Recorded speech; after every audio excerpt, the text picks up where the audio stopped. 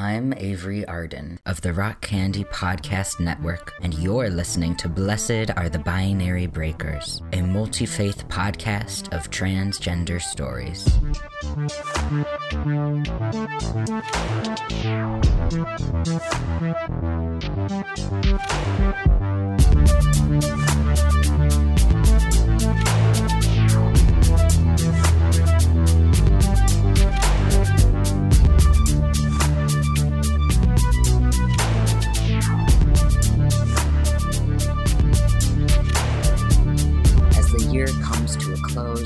I wish much joy and some moments of rest for each of you. For me, these final weeks of 2022 have been even more chaotic than usual. My wife Leah and I are officially moved into a new home in the same area as before, but free of the landlord who put us through some major nonsense, let me tell you. And while I am so grateful to have this new home and super excited about what the new year will bring, I also regret that Advent is nearly over and I barely took the time to just be with the divine, as I normally try to do during this season. Alas, God willing, there will be future Advents, future chances. In the meantime, what I bring to you now is a short story I wrote last year for an anthology titled Reconstructing Christmas, put out by Squirrel House Publishing. I'll make sure to include a link in the show notes to where you can purchase the full anthology, which is rich with essays, poetry, stories, and artwork by LGBTQ+ Christians. My story for this book centers around a non-binary college student who has just arrived home for the holidays and who has steeled themselves to do something bold and terrifying. It's their relationship with Mary, as in the biblical figure and mother of Jesus, that emboldens them to do what they fear to do. While this character's experience is quite different from my own in many ways, that Catholic connection to Mary is very much inspired by my own. Mary has been in my corner all my life, nudging me gently but firmly towards deeper understandings of what it means to follow her queer son. Telling this fictional story about Joe's encounter with the Mother of God let me express some of my own feelings about Mary, whom I have come to see as a patron saint of queer and particularly trans folk. As a child, I mostly fell for depictions of Mary the sweet and submissive, meek and mild, and certainly she does identify herself as God's servant, but hers is not a passive submission, an unquestioning obedience. Moreover, the Catholic Church of my youth raised Mary on a pedestal of perfect purity, skipping over the fact that the people of her own day likely saw her as sexually indecent. In this way, Mary's own experiences with disgrace and her defiance in the face of social norms resonate with many LGBTQA+ narratives. We only get glimpses of Mary throughout the Gospels, but these glimpses combine into an image of a woman with guts, a woman with things to say, unafraid of impropriety and eager for empire's end. The nativity story we retell each Advent season depicts a girl who dares ask questions of a divine messenger. How can this be, since I have not known a man? Making sure she has all the details before agreeing with the angel's message, "Let it happen to me according to your word," who exclaims her joy that through God, the pregnancy the world calls shameful will come to be praised across the ages. See Luke chapter 1. Fast-forwarding several decades, John 2's story of the wedding at Cana depicts a mother telling her adult son what to do, in a culture where adult sons had legal authority over their mothers. Even when Jesus hesitates, Mary believes in his ability to fill a need they both observe, and she helps him kickstart his ministry with the miracle of a rollicking good party. Years later, when most of Jesus' male followers flee in fear of legal consequences, Mary stands steadfast at the foot of her son's cross. See John chapter 19. After his ascension into heaven, she becomes a beloved matriarch among his apostles. Acts chapter 1. Then there are the various apparitions of Mary that, according to Catholic tradition, have taken place over the centuries all across the world. Almost always, Mary appears to persons whom society overlooks or even despises, including Bernadette, a poor and sickly French shepherdess, Adele Brice, a young Belgian immigrant in Wisconsin, 18th century Vietnamese villagers hiding out from their persecutors in the jungle, and my personal favorite, Juan Diego, a Chichimec peasant in Mexico. Venerated as Our Lady of Guadalupe, Mary appeared to Juan Diego several times in December 1531 with instructions to build a shrine on the hill where he saw her. From this shrine, she told him she would extend her mercy and protection to all the inhabitants on this land and all the rest who love me. Listen there to their lamentations and remedy all their miseries, afflictions, and sorrows. Quote from the English translation of the Nican Mapoja. However, the Spanish bishop to whom Juan Diego relayed this request refused to believe this indigenous peasant without proof. After all, why would the Mother of God, Queen of Heaven, deign to appear to a lowly Indian? Mary provided that proof in the form of roses blooming out of season and her own image printed on Juan Diego's tilma, or cloak. To this day, around 15 million pilgrims visit the chapel where this tilma is displayed every single year. What I love most about Our Lady of Guadalupe is that she appeared to Juan Diego not in the garb of the Spanish colonizers, but in symbolically rich Aztec apparel, and with brown skin and dark hair. What is more, she spoke to him in his native Nahuatl, a language deemed barbaric and contemptible by the Spanish settlers. Mary, the Palestinian Jew, who lived under Roman occupation, extended her solidarity to the indigenous peoples who likewise endured oppression. She called Juan Diego by the loving diminutive Juanito, Juan Dieguito, and declared herself his mother. After facing the bishop's disbelief, Juan Diego implored Mary to entrust the delivery of your message to someone of importance, well-known, respected, and esteemed, so that they believe in him. Because I am a nobody. I am a small rope, a tiny ladder, a tail end, a leaf. Juan Diego knew that in the eyes of the world he was worthless. Perhaps he internalized that idea and even believed it about himself. But Mary's response makes clear her preference for the nobodies of the world, and affirms Juan Diego's dignity and worth. Hark, my son the least. You must understand that I have many servants and messengers, but it is of precise detail that you yourself solicit and assist, and that through your mediation my wish be complied. Mary insists that it must be this Chichimec peasant, denigrated and overlooked, who carries her message. No one else will do. This Mary, Mary the defiant, Mary the outspoken, Mary of the oppressed and overlooked, is the Mary who has mothered me through times of complacency and turmoil. She has challenged me when my thoughts have mirrored the status quo. She has let me cry on her shoulder when the status quo threatened to smother me. When I was first discovering my own queerness, before I felt confident enough to bring my discoveries to the God who made me that way in the first place, it was to Mary that I turned. Her rejection would have shattered me. But, as a traditional Catholic prayer, the Memorare, says of Mary, never was it known that anyone who fled to thy protection, implored thy help, or sought thine intercession was left unaided.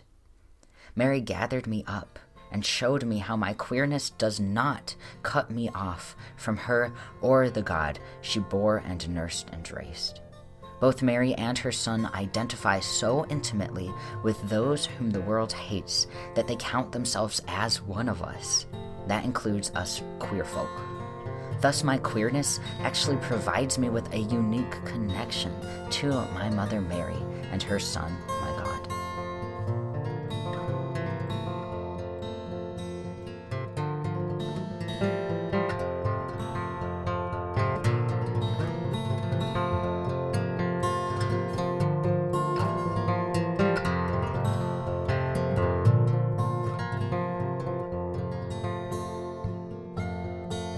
Joe and Our Lady Defiant by Avery Arden. Content warning for this story. Homophobia and transphobia, mostly unintentional dead naming and misgendering, coming out to parents with less than positive reactions. However, the story also includes loving queer relationships, affirmation from faith figures, and hope for future acceptance. You sure you're not forgetting anything on that list of yours? Medical records, birth certificate, check and check. Baby photos, rosaries, old diaries I can read to unlock more of your angsty teen backstory. That got a laugh out of them, despite everything. Yes, babe, it's all there. But if you secretly read those diaries, I'll replace all your sapphic romance novels with hetero trash. We'll read them together, late at night, while stoned out of our minds. Perfect. Ellie leaned across the console to kiss her partner before they opened the passenger side door. You positive you don't want me to come with you, or at least drop you off closer? Joe nodded. They think Hannah's dropping me off, so they can't see your car. Plus, this is something I have to do alone. Well, not alone, they thought, reflexively reaching down to pat their jacket pocket. Okay, I'll be right here. Just a phone call or mad dash away. I know. Thanks, Elle. Joe climbed out, closed the door behind them, made their way to the trunk. From the messy mountain of worn duffels and bulging trash bags, they grabbed the one nice-ish bag, a wheeled suitcase. Lifting it from the pile was no trouble, light as it was. As they started to head off, the whirring of a car window sliding down caused them to glance back. Their girlfriend leaned out the driver's side window, dark curls set alight by the setting sun behind her. Her smile didn't quite smooth out the worry, wrinkling her brow as she called, "Your getaway car awaits, my love." Throat suddenly too dry to answer, Joe lifted one arm in half acknowledgement, half wave, and continued down the sidewalk, suitcase rolling behind them. I could come in with you. You and your brother have already done enough, Zipporah. More than enough. Zipporah grinned that crooked grin of hers. You sure do owe us big time. Her tone shifted from joking to earnest. Still, I wouldn't abandon you for this part, if you need me. I'm good, Zip. I'm calm. Remember what that angel told me? With God, all things are possible. Well, it certainly would require a miracle for a girl's parents to take her premarital pregnancy well. However they take it, all will turn out for good. The two girls embraced. When they pulled apart, Zipporah held on to the other girl's arms, gazing into her eyes. See you soon. If it doesn't go as you hope, head over tonight. I'll have fig cakes waiting. You're the best, Zip. I know, Zipporah replied with a wink and turned to go. Don't forget, Aram heads out right at dawn. Be ready. I will be. And you're sure that cousin of yours won't mind you showing up unannounced? Elizabeth's face, the laugh lines crinkling around her eyes, arose in Miriam's mind. She could almost feel the tight hug she knew her cousin would wrap her in the second she arrived, surprise or not. Oh yes, she said. She's always overjoyed to see me. Despite the ache in their gut that had been growing for the last hour of their drive, Joe couldn't help a small grin as they passed the Longs' house. Their grass was still the patchiest in all the neighborhood, just like Joe remembered. A couple toy guns lay abandoned among the brown leaves dotting the yard, missed by whatever perfunctory raking had taken place back in November. The tricycle Joe's memory conjured up, faded green with rusty handlebars and one pedal missing, had been replaced with an adult-sized bike, also faded green but less rusty and with no missing parts, leaning haphazardly against the closed garage door. Wonder what they'll think, Joe mused. Would Ms. Long have let me babysit her kids all those summer days if she'd known? No, don't think about that. Joe shook their head vigorously, feeling their short brown hair shake around their ears. The hand not pulling the suitcase returned to their jacket pocket, fidgeted with the zipper. A sudden, frankly overdramatic gasp up ahead interrupted Joe's tangled thoughts. It was followed by an exclaimed name that might as well have been a sniper's bullet. "Jennifer! Jen, is that really you?" Ugh. Jerking their gaze away from the long kids, or teens now, Joe supposed, bike, Joe looked up for the source of the voice calling out to them, though not to them, really. Ugh, Mrs. Rudyard. Just as they'd feared. The middle-aged woman stood at the top of the steps to her front door, much of which was obscured by the gargantuan wreath the Rudyards hung there every year. One perfectly manicured hand shielded her eyes from the sun setting behind Joe's head. The other clutched a Michael Kors purse to her middle. Upon catching Joe's eyes, her lips parted in a wide smile, showcasing perfectly white teeth. She hurried down the steps, down past the blow-up nativity taking up a big chunk of yard, and towards the curb as fast as her worryingly high heels would allow. Joe would have loved to turn tail and run, but this lady was now right smack in between them and their destination. No way but through, they thought, squaring their shoulders. "Hey, Mrs. Rudyard," they said resignedly as they slowed to a halt. "How's it going?" "Come here, let me get a look at you, girlie." Mrs. Rudyard spread her arms wide as if to receive Joe in a hug, though Joe remained exactly where they were. She looked Joe up and down so intensely that Joe glanced down at their own body just to make sure. Yep, still wearing the jacket, the skinny jeans with the scuffed hems, the grubby Converse. They weren't really stripped naked under that appraising stare. "Ooh, honey, your hair, it's so very short." Joe had no clue how to respond to that statement. Gee, how astute of you. But just as they remembered, Mrs. Rudyard didn't need a particularly engaged conversation partner to keep talking. "I guess short hair on girls is somewhat in these days, especially among the, what do you call yourselves? Hipsters." She tittered out that high-pitched little laugh of hers, as if she'd said something witty. Her eyes alighted on Joe's suitcase. "I suppose you just got back in town for Christmas. Welcome home, sweetheart," she continued, hardly pausing for breath, let alone an answer. "Thanks," Joe said tiredly, then scrambling to get the words out before the woman could continue. "Well, my parents are expecting me, so—" Yes, of course. I was just on my way to Bible study anyway. At the Baptist church, of course. I know your family is Catholic, which is nice." It was incredible, really, how much condescension she could pack into a sentence. It took all Joe's self-control not to roll their eyes as they got walking again. They settled for a "Happy Holidays, Ms. Rudyard," thrown over their shoulder as they left the woman and her ludicrous nativity scene behind. Well, yes, thank you," they heard the woman flounder behind them. "Tell your folks I say hi."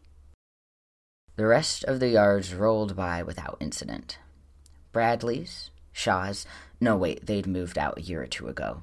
Joe had no clue who lived there now. Henson's, Detweiler's. As their own house neared, Joe could swear the rumbling of the suitcase wheels got louder and louder till it reached a fever pitch, filling their mind. Their palms suddenly clammy despite the mid-December chill, the suitcase handle almost slipped from their fingers. They rearranged their grip, squeezed the handle tighter. Fine. They were fine. It was going to be fine. Or at least, it would be over soon, anyway. Their free hand moved to their pocket once again, and this time they unzipped it, reached in, wrapped their fingers around the carved wood, and felt a little calmer. They rolled their suitcase up their own driveway, approached their own front door with its normal-sized wreath, take note, Rudyards, and yellow light spilling out from behind it. Their fingers still curled around the figure in their pocket, they continued forward, reached the front porch stairs, paused to collapse the handle back down into the suitcase, lifted the weightless case up the 2 porch steps, reached for the doorknob. Paused again. My hair. Remembering Mrs. Rudyard's comment, Joe yanked their hood up over their head. Then they reached for the doorknob once more. It didn't turn to let them in. Locked. As she stepped inside, she pulled off her hood, letting her dark ringlets spill out with a sigh. Mother, Father, I'm home, she called. Dearest of daughters, pupil of my eye.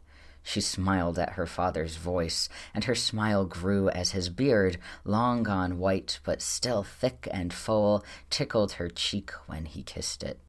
How was synagogue? How are Aaron's children doing? Taking a deep breath, Joe knocked. Not 10 seconds passed before a silhouette blocked some of the light spilling from behind the wreath, before the click of the lock, before the door was pulled open and Joe's mom was flinging her arms around them. Jenny, baby, welcome home. Hey, Mom, Joe mumbled into the soft gray of their mom's cashmere shoulder. Come in, it's freezing out here. Mom pulled Joe through the doorway. Then she yelled over her shoulder, Simon, Jenny's home. Joe towed off their Converse and used a foot to push them towards the shoe rack as their dad's footsteps tromped down the stairs. Sweetheart, he exclaimed, and pulled Joe into a hug even tighter than Mom's had been. Hi, Daddy. Sorry I had the door locked, honey, their mom was saying as she closed the front door. I didn't hear Hannah's car. Oh, yeah, I got dropped off at the end of the street. Wanted to stretch my legs. It wasn't a lie, just a half-truth. How is Hannah? How was the trip? Dad asked as he released Joe from the crushing hug. Oh, we heard the news, their mom interrupted before Joe could come up with something. It's so exciting. And weren't those engagement photos just beautiful? What's her beau's name again? Joe racked their brain for that Facebook post they'd scrolled past last month. Dave, wasn't it? Their dad answered, thankfully. Nice boy from up in Tennessee. That's right, Dave, Mom exclaimed, clapping her hands together. I'm so darn happy for them both. Speaking of, you don't have a happy surprise for us, I suppose. A boyfriend of your own? God, no. Joe hadn't meant it to come out so curt and, well, definitive, but there it was. Jennifer, Mom warned, and Joe tried not to wince at both the name and the tone. Thou shalt not take the Lord's name in vain under my roof. Right. Hey, why are we standing here barely inside the house? Dad cut in quickly. Jenny, let's get you to the kitchen and get some good home cooking in you. Oh, yes, Daddy made your favorite, their mom chimed in, relieved to leave the tense moment behind. It's in the warming drawer waiting for you. Thanks, Daddy, that's real nice of you, Joe said, and tried to mean it. I'm just gonna take my bag upstairs first, use the bathroom. I'll get your bag, Dad offered, reaching for the suitcase. No. Again, they didn't mean to be so curt. That's okay, Daddy. I got it. They lifted the suitcase, trying to make out like it was heavier than it was, and started to carry it up the stairs. See y'all in a minute. I expect the hood to be down at the table, sweetie, their mom called after them. The door to Joe's bedroom was open, the ceiling light on. They tried not to bristle at that. Mom had probably just gone in to freshen up the sheets or whatever. Still, first thing they did after plopping the suitcase down on the bed was to pull open the dresser's bottom drawer, dig around in the jumble of old clothes, mostly t-shirts from grade school theater and writing clubs, and pull out the shoebox buried beneath. Without opening the lid, they lifted the box up to eye level and tilted till they spied... Yes, there it was. The strand of hair was still in place, undisturbed. Breathing a sigh of relief, they deposited the shoebox beside their suitcase and opened it. The strand of hair tumbled from where they had carefully tucked it a few years back, just under the lid. Joe wouldn't need that security measure to alert them to any parental snooping anymore. They pulled out one of the notebooks inside, smiling softly at the big, bold, "Top secret, keep out" message their preteen self had scrawled with a jumbo Sharpie. Joe rifled through the pages, stopped at a random point, and scanned the page idly.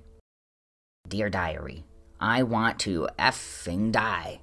Yep, they'd actually censored the word like it was a comic strip, as if that would have kept Mom from grounding them for using it if she'd seen. "My boobs are coming in faster and faster, and Mom says I need to start wearing a bra. Yuck! Why can't my body just stay the same forever? Puberty is such BS. Also, if a boy snaps my bra strap, I'll snap his fingers in half." God, I was a drama king, Joe murmured. Ellie was going to get such a kick out of reading these. Still, their past self had been right about bras. Yuck, indeed. Joe's fingers absently tapped along their chest, safely smushed down beneath their jacket and t-shirt by the binder Ellie had gotten them for their birthday. Enough of that. They had work to do. Joe shut the notebook and tossed it back in with the others.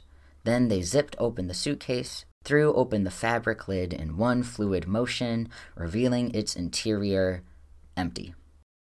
In went the shoebox of diaries. Then some of the old t-shirts, just for nostalgia's sake. Joe pulled out their phone and headed to the Notes app, but not before they saw Ellie had texted them a minute ago. "You got this, babe," followed by about 10,000 emojis. "Thanks," they typed back, adding a heart. "This might take longer than expected. Daddy made dinner."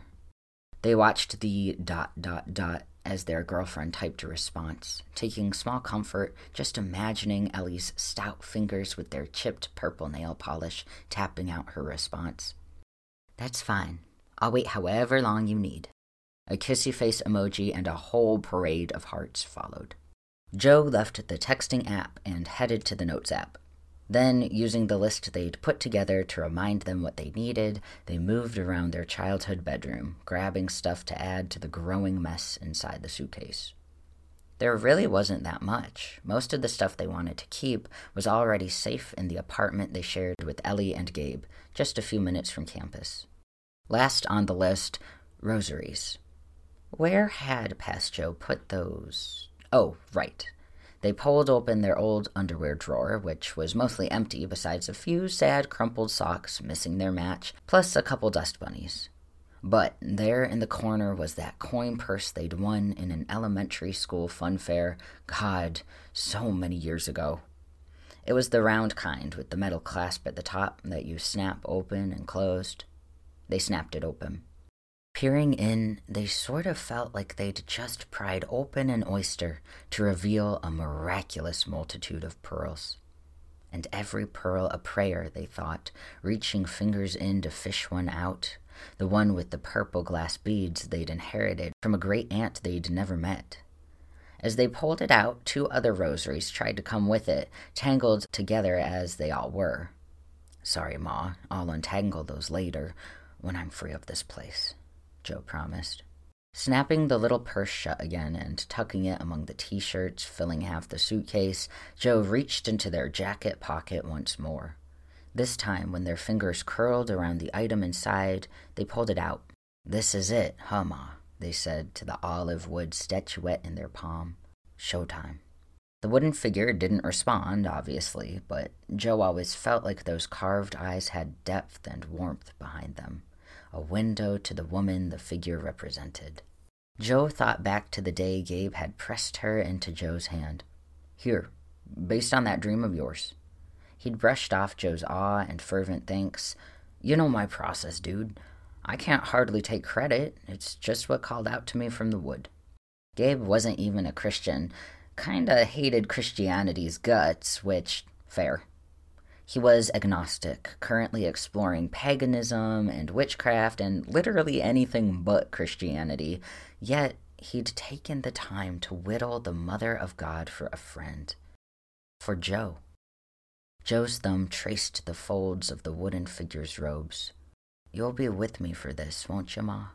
No voice had to reverberate from the heavens, let alone from a piece of wood, for Joe to know in the very core of their being what the answer was.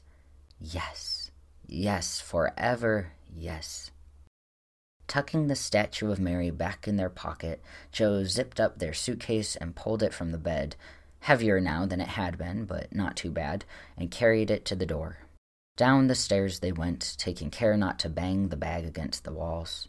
They deposited it right at the foot of the stairs, then made their way into the kitchen, where they could hear their parents bustling about. On the way, they took a moment to regard the Christmas tree in all its shining splendor. The neatly spaced ornaments, the glittering tinsel, and, to top it all, the angel passed down across generations on their dad's side. Its white robes were somewhat yellowed with age, but it still managed to look majestic from its perch among pine branches. Joe imagined it was a good bit blonder than any angel who would have visited first-century Palestine. Or maybe that's why all the angels had to open with, "Be not afraid. Hey, I know I'm as pasty as some of the Romans oppressing your people, but don't freak out." But they were postponing the inevitable. It was time to face the music. The first words out of their mom's mouth when they entered the kitchen were in chipper sing-song. "Honey hood." Oh, right. Bracing themselves, Joe pulled their hood down. Their mother's smile slipped from her face and shattered on the floor. Joe nearly expected her to clap her hands to her mouth like a movie character, so dramatic was her dismay. "Oh, Jen, it's as short as a man's." That's the point. "Yeah, listen. Did the hairdresser mess it up? You know I tell you not to be frugal when it comes to haircuts. It's worth the extra money for a competent stylist." "No, Mom, I asked for this cut." Joe swallowed around the lump, threatening to plug up their throat. "It's... No, they couldn't do this. Not with Dad's hands as frozen as his expression, ladle midway between crock pot and half-filled bowls of chili. It's hipster." Are you really channeling Mrs. Rudyard right now? Wow.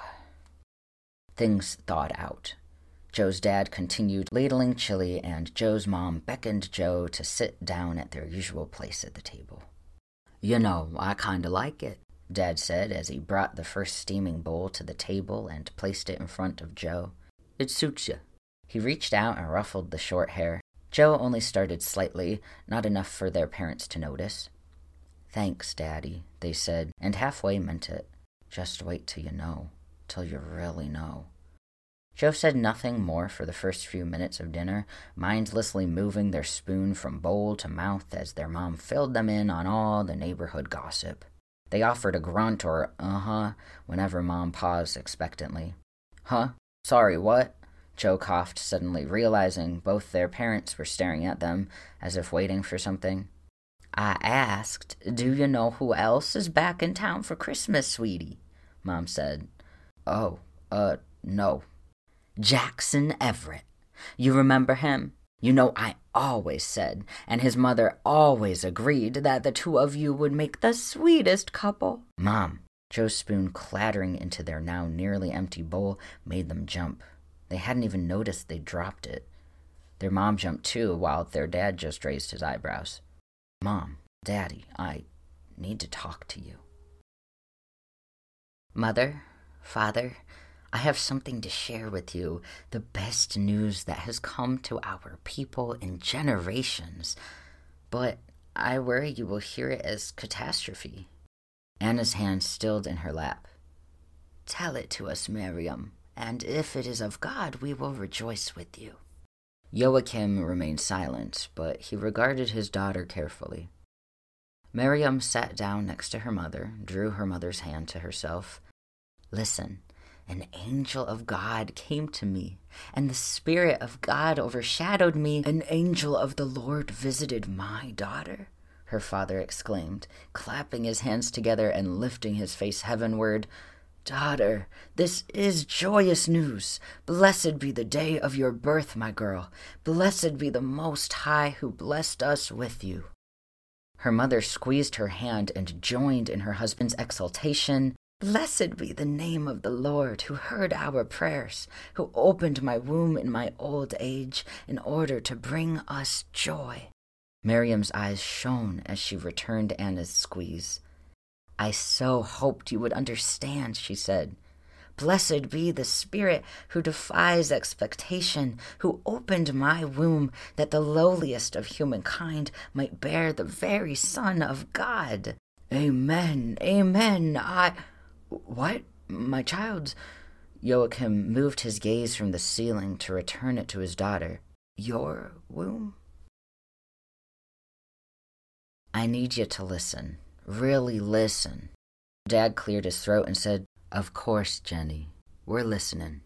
That's the first thing. I'm not that name anymore. Jenny. Or Jennifer. Or Jen. Saying those names felt like coughing up sharp rocks. Their true name stuck in their throat. They couldn't say it. They couldn't say any of this.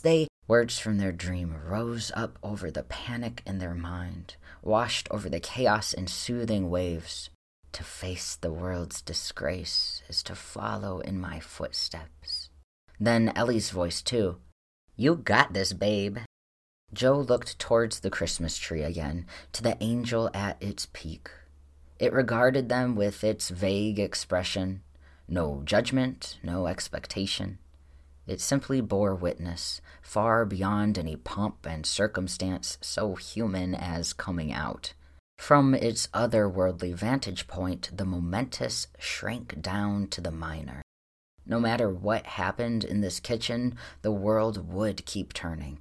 Eon would slip into eon as unshaken angels watched.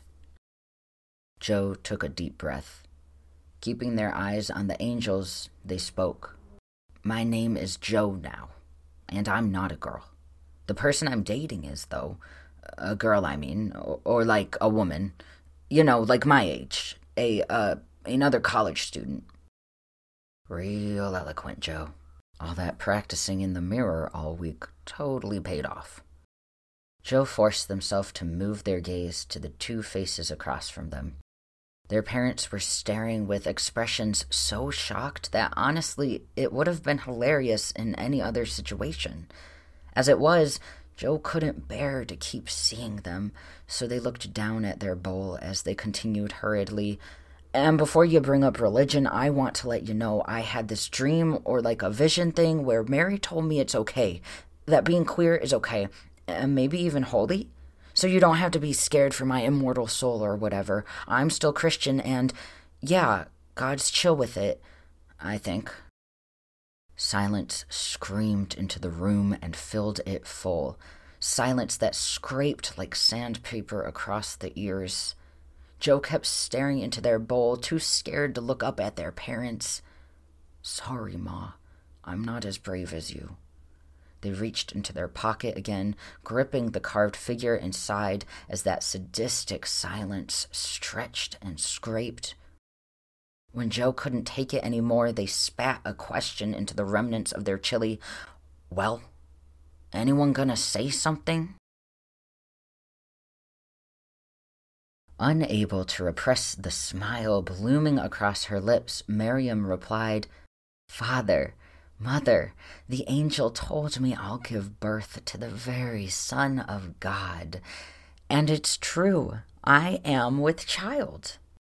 Anna reacted first, her face crumpling like the heap of linen in her lap. Who did this to you? Miriam, darling, did someone force himself? Mother, no. Miriam shook her head so vehemently her ringlets shook against her cheeks. It wasn't like that, I promise. Is it Yosef's, then? Anna's eyes took on a hopeful gleam. Did the two of you sleep together already? You can tell us, that would be all right. No, Mother, I told you, it was the Holy Spirit who came to me, no man at all. Miriam closed her eyes for a moment, collected her thoughts. I know that this is hard to understand. Why, I asked the angel myself, how can I bear a child without knowing a man? And the angel explained. She was cut off not by a voice, but a thud. Her father had slammed his fist down on the table. Miriam had never witnessed a violent action from her father, not once. He was a gentle, gentle man. She sank back into her seat as her mother pulled her hand away from hers. "Miriam, how could you do this to me? To us?" Miriam dared a glance at Joachim's face and saw it was not hardened with rage but melted into grief. His voice was something like keening as he moaned, "Oh, my girl, my gift from God himself, why would you do this to your loving parents?" Miriam stood, moved towards her father as he leaned into the wall as if drained of all spirit, but he held up a hand to hold her back. She stood helplessly, longing to reach for him, to support him, to help him to a chair, anything. But it was as if a chasm had opened up in the floor between them. "Father, please believe me, there was no man." "Then what makes you think there is a pregnancy?" Anna's voice came from behind her, suddenly businesslike. She had stood up from her sewing, letting it fall to the floor to approach her daughter and press her hands to Miriam's stomach. "I've had no monthly cycle, and, well..." How did she explain that she simply felt what was growing inside her, had since the day of the spirit? She knew that was not how pregnancy worked, that the quickening did not come for several months. Yet, though the presence inside her did not move, it could not be denied. A warmth glowed in her belly night and day like a flame that did not burn. "My darling, darling girl," Joachim continued from his wall, "you have never brought us heartache, not since the day God answered our prayers. Must all our joy be twisted into grief?" Miriam couldn't think of a tactful way to say, "This isn't about you," nor did she think her father expected an answer anyway. She kept silent. "Does Yosef know?" Anna asked cautiously, and that spark of hope had returned to her eyes, but it flickered out as soon as Miriam answered, "Yes, mother, I told him last week." "Oh, my silly, naive girl," she cried, but there was no malice in it, only despair. She began to pace in the small space between her daughter and the bench. "What did he say?" "He said he'll come talk to father soon, that he will end our contract but seek no penalty or restitution." Anna threw up her hands. "Well, I suppose we must thank him for his generosity," she exclaimed, sarcasm dripping. "He could ruin us, but no, he's only sentencing you to a life of shame." "It is generous of him," Joachim spoke up, addressing Anna instead of the wall at last. "He could have our girl stoned, if he insisted. A good man," he added, and his voice grew distant again. "A good, good man. He would have made a perfect son-in-law." "Father, I do not need Yosef," Miriam insisted. Not that it hadn't been a dagger in her heart when he told her they were done, that he did not believe her story, that he would not help her raise this holy child. But in spite of that, she believed what she said next as firmly as she believed anything. "Beloved father, I do not need even you or any man. God will let no harm come to me with this child in my womb." "Silly girl," Anna cried again, and now she did seem angry. "God does not work like that, and you know it. We raised you better. The way things are, we women need a man to protect us. And God knows your father and I both have only so many years left in this world." Joachim responded to that. "O God Most High, what is to become of my daughter, my only child, when I am dead and in my grave? Oh!" And he began to wail. Miriam could take no more. To have her joy, her celebration, received as grief by the ones she loved most, it was too much. She fled her home, leaving the noise of her father's grief behind. The wind's bite felt like kindness on Joe's overheated cheeks as they hurried down the now dark street, their suitcase wheels keeping rhythm with their pace. They passed the Rudyard's inflatable nativity with its pasty white Mary and Joseph beaming down at pink-cheeked baby Jesus. They passed the Long's unkempt yard, its dead leaves and toy guns. At last, there was Ellie's car, the trans flag-backed T4T and vivid rainbow honk if you're gay bumper stickers sticking out like sore thumbs in this prim, cis-hetero haven. Joe made for it like an oasis in the desert. In the driver's seat, which was tilted back as far as it could go, Ellie was completely zonked out. A little rivulet of drool meandered down her chin from her open mouth. Some of the roiling in Joe's gut calmed at the sight. They knocked gently at the window, and Ellie jolted awake, eyes snapping open and mouth snapping shut. Even through the closed window, Joe could read Ellie's lips saying, "I'm up." Joe gave a little wave and pointed back towards the trunk. Ellie's fingers fumbled around on the dash for a moment, then the trunk popped open. "Hey, baby," Ellie said after Joe had let themselves in the passenger side door and collapsed into the seat. Her voice had that gravelly timbre it always had just after waking up, but she was clearly trying to act like she wasn't groggy at all. "How'd it go?" She reached a hand over and rubbed Joe's shoulder. Joe leaned into the touch as they tried to decide how to answer. Their mom's voice, hurt and upset and increasingly frantic, blared unbidden through their mind. "Did someone at school hurt you? Is it something we did? You were such a happy little girl. Why did you have to do this now? Couldn't you have kept it to yourself so we could enjoy Christmas together?" Their father's face also flashed through their mind, and for a moment Joe thought they were going to be sick. He had just sat there, eyes staring at nothing the whole time, as silent as the angel topping the tree a few feet behind him. Joe had anticipated most of their mom's comments, but Dad's utter silence?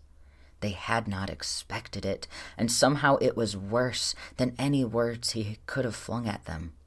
He hadn't even looked up when Joe finally pushed their chair back from the table and left. "Can we talk about it later?" they finally said, swiping a hand over their eyes. "I just want to get out of here right now." "Sure, love." They had one last destination before they could finally leave this god-awful suburb behind. Ellie already knew it, so she and Joe both stayed quiet for the 10 or so minutes it took to get to Our Lady of the Wayside Catholic Church, Ellie's right hand gripping Joe's left the whole time. As Ellie pulled the keys from the ignition, Joe suddenly blurted, "It just sucks. It sucks because, figuring out I'm queer, that I'm in love, that I'm the happiest I've been in my life.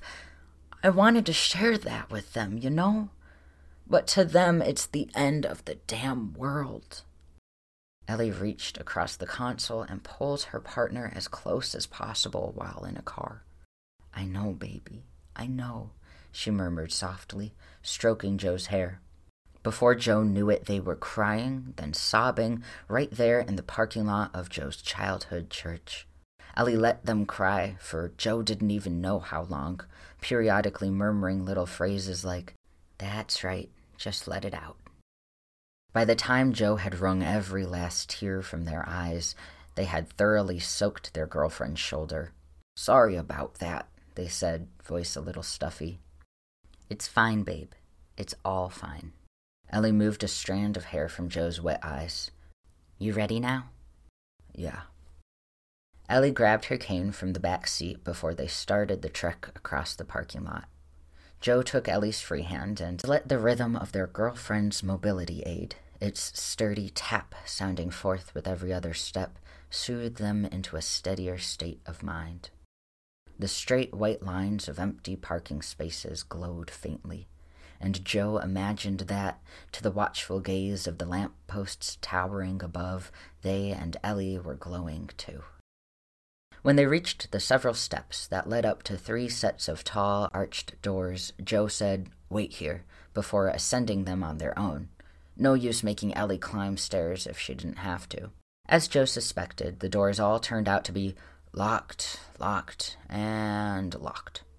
They hopped down to where their girlfriend waited. "No worries," Joe said. "The inside wasn't the main event anyway. Follow me." Ellie shrugged and followed after Joe, who led the way around the building till they came to a gap in the brick. A short corridor later, they came into a small courtyard swathed in shadow, the only light a small ground spotlight and the sliver of moon, waning crescent, Joe was pretty sure, that had reached its zenith as they drove. At the center of the courtyard's couple of benches and well-groomed shrubbery was a life-sized statue. The ground light tilted to peer up at this statue, its feeble gold beam splashing across the speckled gray stone. As Ellie sat down on one of the benches, Joe approached the stone figure. They paused to gaze up into its softly illuminated face, which bore simple features: lips that curved into a gentle smile, nose, hint of downturned eyes beneath their lids and brow. The artist had carved flowing robes across the shoulders, the outstretched arms, the belted waist, as well as a veil covering the head, all typical for a statue of the Mother of God. Joe settled himself down at the statue's feet. They were aware of their girlfriend's eyes on them, and for a moment anxiety rippled across their gut. Joe knew what she thought about the Catholic penchant for statues and icons and saints and crosses, but Joe let the feeling go. They reminded themselves that Ellie loved them, didn't judge them, respected that their ways of expressing faith differed. They returned their focus to the statue's face, now several feet above them. "Hey, Ma," they said quietly. "Just wanted to say goodbye to this particular statue of you. Wait, that's probably weird. Or like idolatry or something." It was this courtyard in general they had wanted to visit one last time. Back in middle and high school, Joe had poured out so much angst into this little corner of their home church's grounds, had murmured or shouted so many prayers in here that surely some ghost of them lingered among the shrubbery branches, in the stone folds of Mary's robes.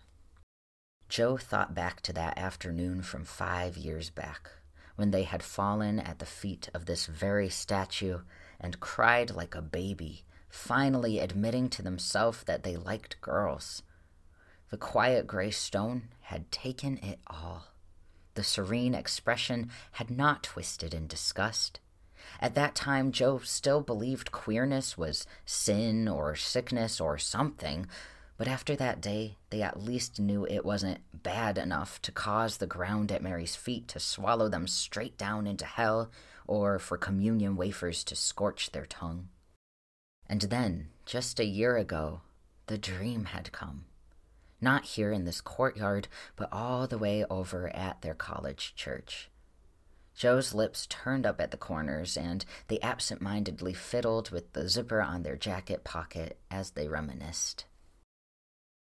They'd signed up for the 3 a.m. shift of adoration because, hey, they were hardly sleeping anyway back then. Plus, the idea of an hour alone with God without having to worry about anyone barging in was an appealing one. They could really use some guidance because, God, they were scared. They were petrified their life was spiraling out of control, leading them where God would not, could not follow. They had relieved the previous volunteer of their duty a few minutes before, right as the clock struck 3, and the sanctuary was stiller than a tomb. From their kneeling position in a front-row pew, Joe gazed, mesmerized, at the monstrance glittering golden in the candlelight up on the altar.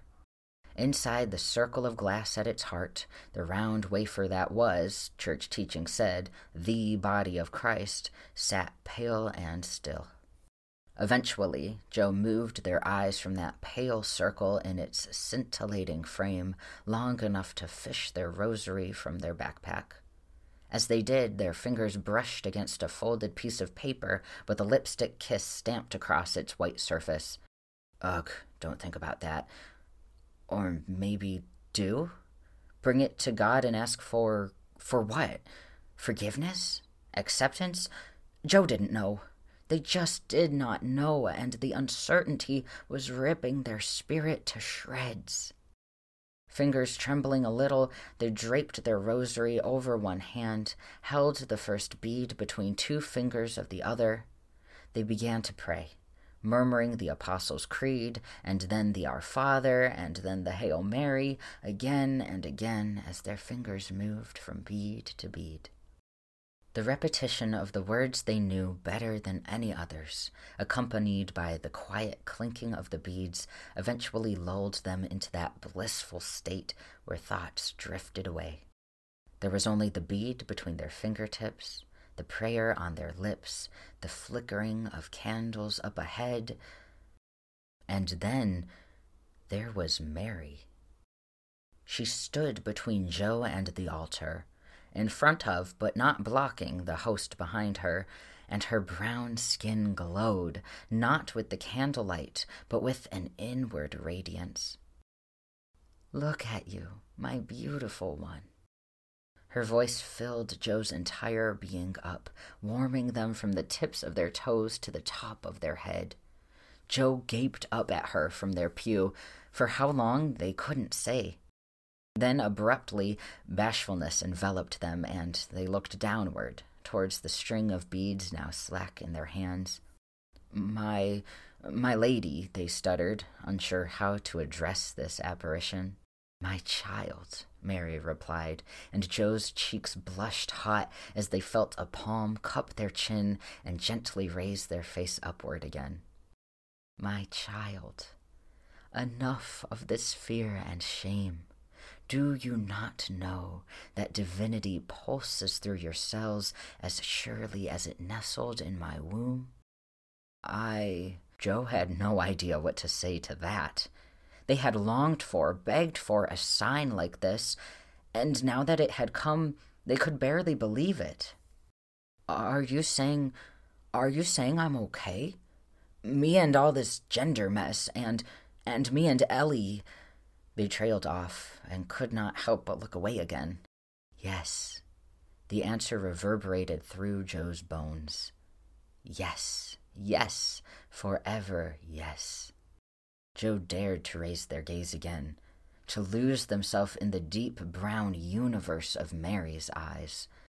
"My child, be bold. To face the world's disgrace is to follow in my footsteps."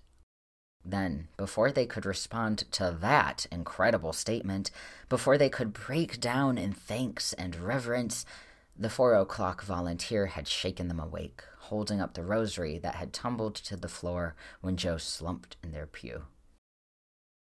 Maybe it had been a dream, but at the same time, Joe knew it had been more than a dream, too.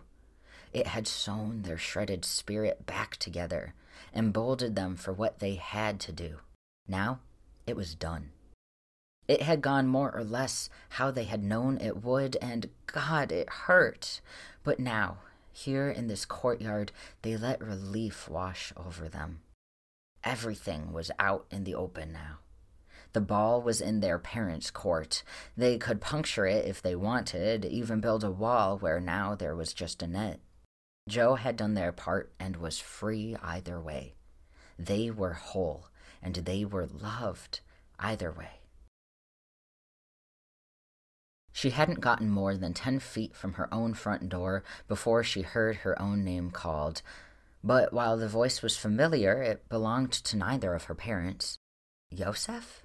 The man approaching her seemed out of breath, and his hair was tousled as if from sleep. "Miriam, I'm so glad to see you. I have come to inform my father of the divorce. I know."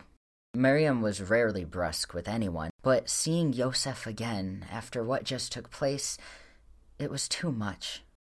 "No, Miriam, no, Wait, forgive me. I know it isn't appropriate to speak here like this, but if you will have the grace to listen, I would beg your mercy." My mercy? Miriam's head felt light. "I don't understand." "You shared your situation with me, and I reacted hastily. Listen, I had this dream, and, well, I can explain all that later. For now, Yosef paused. He ran a hand through his rumpled hair. Up to this point, he had kept his eyes downcast. Out of respect or disdain, Miriam had not been sure, but now he raised them and met hers. I would ask you to take me back, to be my wife and let me be your husband and be the father of this child of yours, if you would have me. Miriam's mouth opened. I have only one question. Anything. Do you believe me? Do you believe what I told you happened? Yosef's gaze did not waver. I do. Feels good to be on the road again, Ellie said as she pressed down on the gas and emerged onto the interstate. I'm telling you, you're going to love my dads, and they're gonna love you. This is a spoiler, and I don't think I'm supposed to tell you, but they even bought some stockings for the fireplace, so they can give you a little taste of Christmas. Dang, that's really sweet of them, Joe said, touched. They didn't have to do that just for me. Yeah, well, that's the kind of people they are, Ellie shrugged. Then she joked, I think your stocking has Santa or whatever on it, but mine has a dreidel, so no one will get any ideas about us being a Christian family now. I don't even know where they managed to find a Jewish stocking. The world truly is an astonishing place. Ellie's voice faded from Joe's hearing, not because she had stopped talking, but because Joe had just checked their phone, and the notifications brightening the screen seemed impossible. They expanded and filled Joe's entire brain, muffling all outside sound and scenery. 2 missed calls, 1 voicemail, all from Dad. Hey, they finally managed to say, holding up one hand. Can you pause a minute? I gotta... Ellie quieted, and Joe clicked play on the voicemail. Hey, Jen. Shoot, I'm sorry. Joe? Honey. Hey, I'm so sorry about freezing up and just sitting there while your mom did all the talking. I was just shocked. No, that's not what I wanted to say. It's not like there weren't clues. No, wait, that's not it either. What I wanted to say was that I might not be 100% on board with everything you told us, but the thought of losing you... The voice broke, paused a long, long moment. Listen, can we try again? Please don't leave town just yet. Maybe we can talk a little more. Call me back or text if you want. I know kids these days don't do phone calls. Or if you don't want to talk just yet, I get that too. Just know your daddy still loves you, no matter what. A click signaled the recording's end. Then there was silence, except for the muted sounds of tires on concrete and wind rushing by outside the car. Joe, Ellie finally said, was that your dad? They cleared their throat. Yeah, it was, they said. Hey, can we stop for the night? Instead of going straight to your house. On it. Ellie merged into the rightmost lane. I'll take the next exit. We can get a motel room. Ellie was good like that. God, Joe loved her. You are literally the best. I know. I love you so much. I know, Ellie said with a grin, keeping her eyes on the road. And then they were both quiet again. With shaky fingers, Joe opened their texting app and started to type. Want to get breakfast at 9? IHOP or something? The ellipses showing their dad was texting back popped up almost before Joe hit send. They waited. Yes. Thank you, Joe. He typed Joe, J-O. Joe's throat felt closed up once again, but weirdly in a good way. It's Joe with an E, they typed back. See you then. Joe. See you tomorrow. Pause, then another text. What's her name? Joe huffed. What? Ellie asked. He asked, what's her name? I assume he means you, but doesn't want to call you my girlfriend or something? Ellie snorted. Well, give it time. She glanced from the road ahead long enough to smile softly at her partner. Honestly, this is incredible, Joe. Yeah, He's even calling me Joe. I never thought that would happen. Not after the comments they'd heard their parents make when transgender stuff popped up in the news. Not after years of witnessing them nod along whenever gay people came up in Sunday homilies. Joe's hand wandered to their pocket, wrapped around the wood figure inside. They hesitated, then added, "It feels like a miracle." "You never know," Ellie replied. "You do have that nice blue lady in the sky looking out for you, right?" Joe punched their girlfriend's arm lightly. "Shut up." "Nah, Joe, I mean it," Ellie said, glancing Joe's way again to make sure they could tell she was serious. "Look, I don't believe in her or whatever, but I do believe in you, babe. I believe you when you say that dream of yours had some kind of meaning, and I'm glad. I like thinking that God or some sort of supernatural entity is looking out for my lover in ways I can't." Warmth blossomed from somewhere in Joe's very core. "Thanks, Elle. That means a lot." Ellie just smiled softly, and the car got quiet again. Joe returned to their phone, texted back one last time. "My girlfriend's name is Ellie, and she's the best." Pause. "Got it. Love you." "Love you too, Daddy." Joe stared at the messages till their screen went dark. Then they looked up and out the windshield just as Ellie was turning into a motel. It was a dingy-looking place, and the O in the flickering pink neon sign was completely dark. But to Joe in that moment, it could have been a luxury resort. One hand squeezed the wooden figure of Mary in their pocket. The other reached for their girlfriend's right hand where it rested on the gear shift. Ellie turned to look at them, and her smile glowed brighter than the motel's neon. As they crossed their second parking lot of the evening, this one stippled with cars, Ellie threw her head back to admire the sky, stippled with stars that even all the light pollution could not blot out. "Waxing crescent, my favorite phase," she said, pointing moonward with her chin, since one hand was occupied with her cane, the other with a duffel. "1, I adore that you have a favorite moon phase," Joe grinned. 2, I thought that was a waning crescent. Nah, the moon grows light from the right. It's definitely growing out of new right now, not into new. Joe studied the thin sliver of white bordering the right side of the black sphere, darker than the black surrounding it. "Oh, thanks for the astronomy lesson, babe." They smiled up at it. "You know, I think that's my favorite phase, too." Ellie gasped theatrically. "Stealing my favorite moon phase? Get your own." They were both giggling as they approached the check-in counter. While Ellie talked to the tired-looking employee behind the desk, Joe took a moment to savor their wonder at how a day they'd been dreaded for weeks, if not years, was ending with them joking and laughing with the girl they loved.